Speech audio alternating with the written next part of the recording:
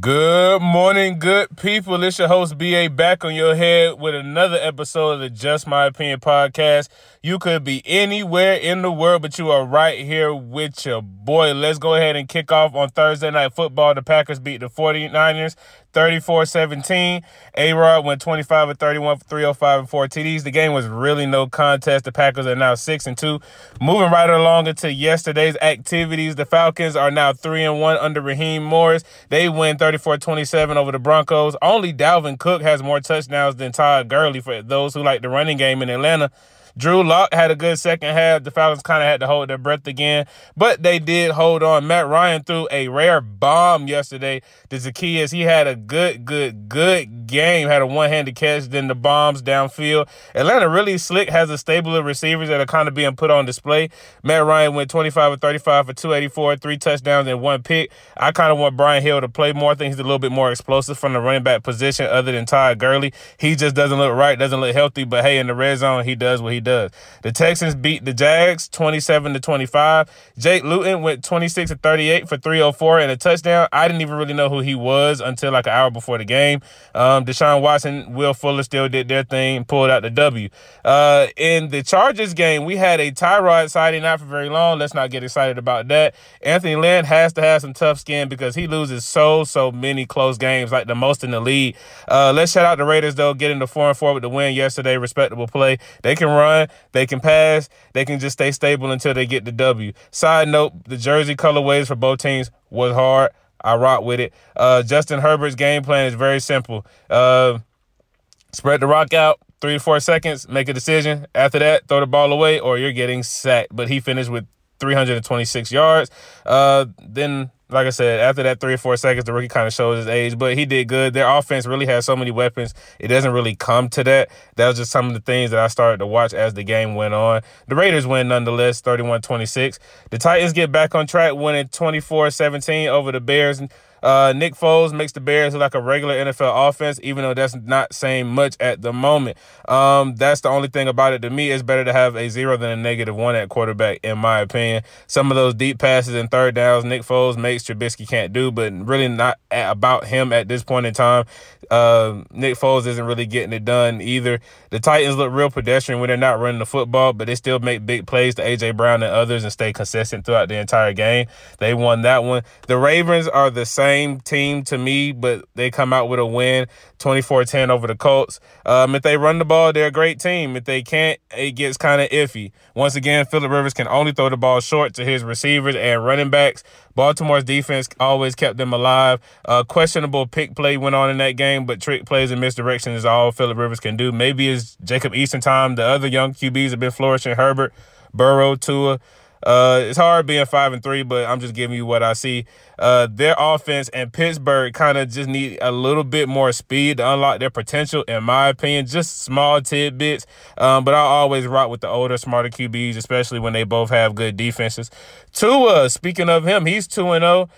He said after the game he felt like he was in quicksand. He played very good. He looked good, 20 of 28 for 248 yards, 2 touchdowns.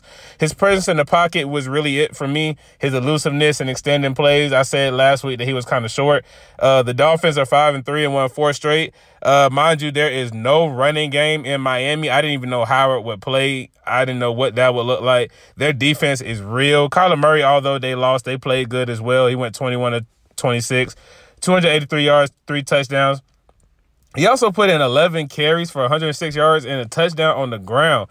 Bruh is fast. He like if you kind of like put Russell Wilson in like slow motion and just let him run around and do what he do. That's kind of what it looked like. Those two young guns really went at it yesterday. His decision-making is good, stands in the pocket well. The kicker missed a game-time field goal at the end, but Miami wins 34-31. Moving into the Steelers versus Jerry's boys. Will Big Ben last this season? That's kind of my question. He started to get banged up a little bit, been able to finish the games nonetheless, but still just a little banged up in my opinion. Who's the backup for this team? I don't know. You know they'll at least win 8 games. They won 8 now, but I just want to watch out for that. I don't know if the game manager stuff will last. The offense is really too good to be as pedestrian as they're looking, just meaning that a lot of teams are really just hanging around. And Big Ben could get risky at times, and we see he can kind of turn the ball over every now and then, even though I always love Big Ben. The defense is still creating turnovers. Micah Fitzpatrick has just been the pickup of the last 2 years. Claypool is looking like the number one, even though Juju has stepped up big in the past 2 weeks. Speaking of backups, Garrett Gilbert gave the Steelers a scare, but the Steelers win 24-19. As far as the last 3 games, the Steelers played the Cowboys, the Titans, and the Ravens. All 3 good teams, but for some odd reason, I'm still slightly not impressed. Not because I don't like the Steelers. I just don't expect those teams to be in the upper echelon of who the Steelers are going to have to play in the end, and kind of those pedestrian quarters during the middle of the game where they kind of need that spark to go offensively. I'm just kind of worried about that. But nonetheless, 8-0. Christian McCaffrey returned yesterday in a loss 33-31 to the Chiefs. Kelsey went 10 receptions for 159. All I'm going to keep hearing now is Ferrari right, Ferrari all day. The Panthers played a lot better with McCaffrey back in the lineup, but the Chiefs are now 8-1. The only game they lost is just kind of when time ran out. The magic was still there. They were coming back. They played a respectable game. Not the best game by their standards, but it's easy to forget about their team. 8-1. Patrick Mahomes is now at the top of my MVP race. Pat Mahomes is at the top of my MVP race, followed by Josh Allen and Russ. They went head-to-head yesterday in the shootout. The Seahawks defense gets smacked, and it's about time we said it. They couldn't get off the field all day. Terry Bradshaw said in the pregame presser that the Bills just kind of need to let it rip on the offensive end. That's really what they did. Josh Allen tossed the ball around, going 31-38 for 415 yards and 3 touchdowns. Russ made it a game as always, but as we all know, he can't do it alone. Still was a great game by the Bills. They win 44-34 over the Seahawks. Dalvin Cook has been in the kitchen and decided not to come out, man. The Vikings win 34-20 over the Lions. I mentioned games like this and how the Lions don't necessarily win them. Dalvin Cook had 22 carries for 206 yards and 2 TDs. Kirk Cousins played solid. Stafford got bammed up per usual. Let's watch out for him. Moving right along, the Saints beat the Bucks. That's twice this season. They won 38-3. Antonio Brown played, was not enough. He looked all right from my estimation. As far as the NFC South outlook, this was the worst loss of Brady's career. The all-time touchdown race is now 564 to 561 in favor of Breeze. This will be going on all season. Michael Thomas returned. Like I said, Breeze had a big night, 25-32 for 222 yards and 4 touchdowns. The Saints offense can really do whatever you ask him to do. If you want them to run the ball, time, possession, Latavius Murray, he'll come and kind of relieve Alvin Kamara a little bit. If you want to pass with Alvin Kamara, you can do that. If you want to go through the passing game, short passing game, Traquan Smith and the rest of those boys, or if you want to go along with Michael Thomas, he came back. You still have Jared Cook. You even saw a legit Taysom Hill plays, like you saw QB power plays. You saw him actually like try to pass the ball. It really wasn't bad. Really, it was so bad at the half. The Saints just took a knee and went into the half. They were really up 31 points at the time. The Bucks only ran the ball 5 times. You got to fix that ASAP. That's not physical football at all. Moving right along, my G-Men got a win yesterday, 33-20 over the Washington football team. We actually saw Alex Smith play. I feel like they just might as well, even though he was hurt, you might as well kind of just let him rock. He's been the only good thing. Kyle Allen was doing okay, but obviously he's hurt. The Giants keep getting better every week, but the NFC East is what it is, whatever that means. The Bengals, Browns, Rams, and Eagles were on byes this week. Tonight we have the Patriots versus Jets at 8:15 on ESPN from New Jersey. Will Cam get back on track? I would say with Miami and Buffalo looking the way they are right now, he would probably need to do that like yesterday. Moving right along, other sports news, the Masters from Augusta comes on November 12th through the 15th. Tiger Woods, the defending champ, will play. He is not hurt. He will play. Let's see if he can get a rare back-to-back Masters. Yeah, let's just hope so. I ain't going to say I don't think so, but let's just see how that goes. Moving on to the NBA, they are set to agree on a season start around Christmas time, December 22nd. As far as everything with the virus and fans still going, some cities will still be without fans. The season is set to start before Christmas, and it'll probably allow for about 72 games, and it will end right before the Olympics. They're still playing around with that play-in game system too for the playoffs. We'll see what happens with that. Revenue was down about $1.5 billion from the $9 billion that I talked about last week. Also think about the new administration and what may come about with that. I'm not saying things will be shut down, but you get what I'm saying. Who knows? Just throw that monkey wrench in there. That may throw some things in there as well. Let's go into the Rockets. I started talking about them a little bit last week. John Lucas has been added to Stephen Silas's coaching staff. He's been a head coach in short stints before. Just good wisdom for the young but experienced head coach. He talked extensively kind of about his outlook on coaching next season and where he's going to take the franchise. He pretty much said that he looks to play multiple ways on both sides of the ball. Kind of like I thought, he needs a little more size, a little more motion offense, more players touching the ball, so it's not just ISO, gang up on James and Russ, and if Russ is there, if James is there, whatever the case may be. Just a side note, in your spare time, go watch some old games on NBA TV. It's really cool to learn the true history of the game. I kind of peeped at the 1977 finals. It was Dr. J and Bill Walton going up in there. You saw Mike Bibby's dad. You saw young Lionel Hollins. He's a coach now. You saw him playing. You kind of think it would be slow, but it really, really wasn't. There was no three-point line back then, and the ball was moving, touching multiple hands, multiple cuts, in and outs, post moves, post interior passing, a bunch of things like that. The NBA draft is still November 18th. Be on the watch. Some pieces may move around, especially with the money that the teams are going to try to set themselves up for the future. Players that have opt-in contracts, I'm pretty sure they're going to opt in, kind of maybe like Gordon Hayward or Chris Paul. Chris Paul with like that $40 million contract probably may opt in, get the most of his money. But at the same time, I've heard some things out there that it may not actually behoove you to do that. It might be better to opt out and then come back in with the new wave of money, with that being set and how it'll be moving in the future. Bill Simmons and Ryan Russillo kind of talked about that on the Ringer podcast. They talked for like an hour extensively about that. Bill Simmons has a whack load of knowledge in his head, and it was really cool to hear them talk about that. He even went as far as to say this could be a perfect year for expansion because the money is resetting. They have like revenue shares of each team, so you can kind of get out in a business fashion of not having to pay as much as you think a team would have to pay to start a new team, and this would be the perfect time to do that. Just go check that out. It's on YouTube. A lot of information still hanging over the NBA's head. They're saying that they could just rip up this CBA if they don't like what they want to see. So that's always still an option that is not off of the table yet. But moving right along into the main news of the world, Joe Biden has been selected as the new president of the United States of America.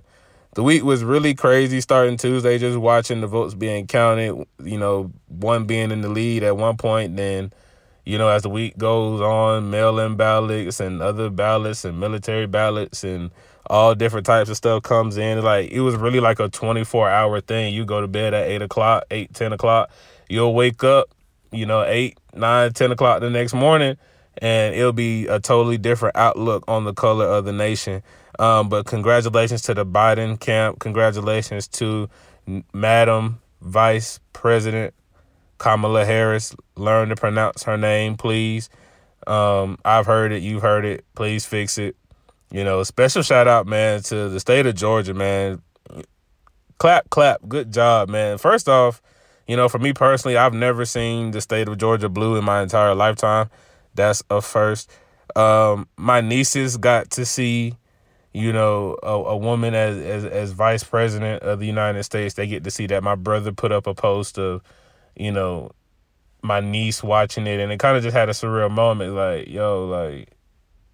She does get to see that in real time during her lifetime, and it's the start of something new. And her generation, the real young kids, not just people who just consider themselves young. They're at the epicenter of it, and we got to push them forward. The women that I'm around, the more seasoned ones and the younger ones, they're just so proud. I'm proud for them. It's history at its finest. Really, no matter what side you were on, you're living in historical times. no matter what side you're on, please understand that the election told a story. You know, it's not all good and it's not all bad on whatever side of the fence you were on. It was just historical to watch, in my opinion. It was amazing to see that the whole nation had their eyes on Clayton, Fulton, and DeKalb counties. Shout out to Clayco. Man, their lines were mad long from beginning to end, from early vote until the last day to vote. I'm just glad that people went out there, mailed their stuff in, or either they went in person and just stayed out there. But the job is still not finished. We still have to get back out and vote in January for the Senate runoff. Dates about that: November 18th, absentee ballots start going out. December 7th is the deadline to register. December 14th, early voting begins. January 5th is the runoff and last day to vote. Also, if you just recently turned 18, you can now register and vote on the 5th. I also had the pleasure of shooting the new sheriff-elect of Henry County, Reginald Scandrett. Shout out to you, sir. Tuesday was truly a blessing and truly a pleasure to witness your win. Congratulations to Miss Collada Harrell as well. She has an incredible story. She spoke about how the last time she ran, she lost by 92 votes, and this time she won by over 10,000. Man, just amazing things can happen when you care and you get out and you vote. I was asked this weekend by one of my friends how I felt about being a part and around all these people. I said it's definitely a blessing. It's definitely a change because it's things that I've never seen personally.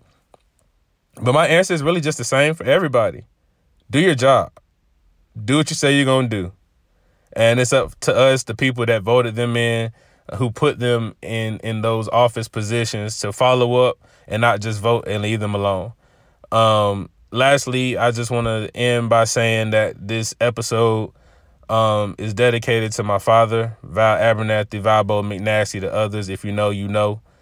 Today is his birthday. He transitioned in 2018. I don't say much. I am who I am because of him. Thank you for your love, sir. Thank you for your example.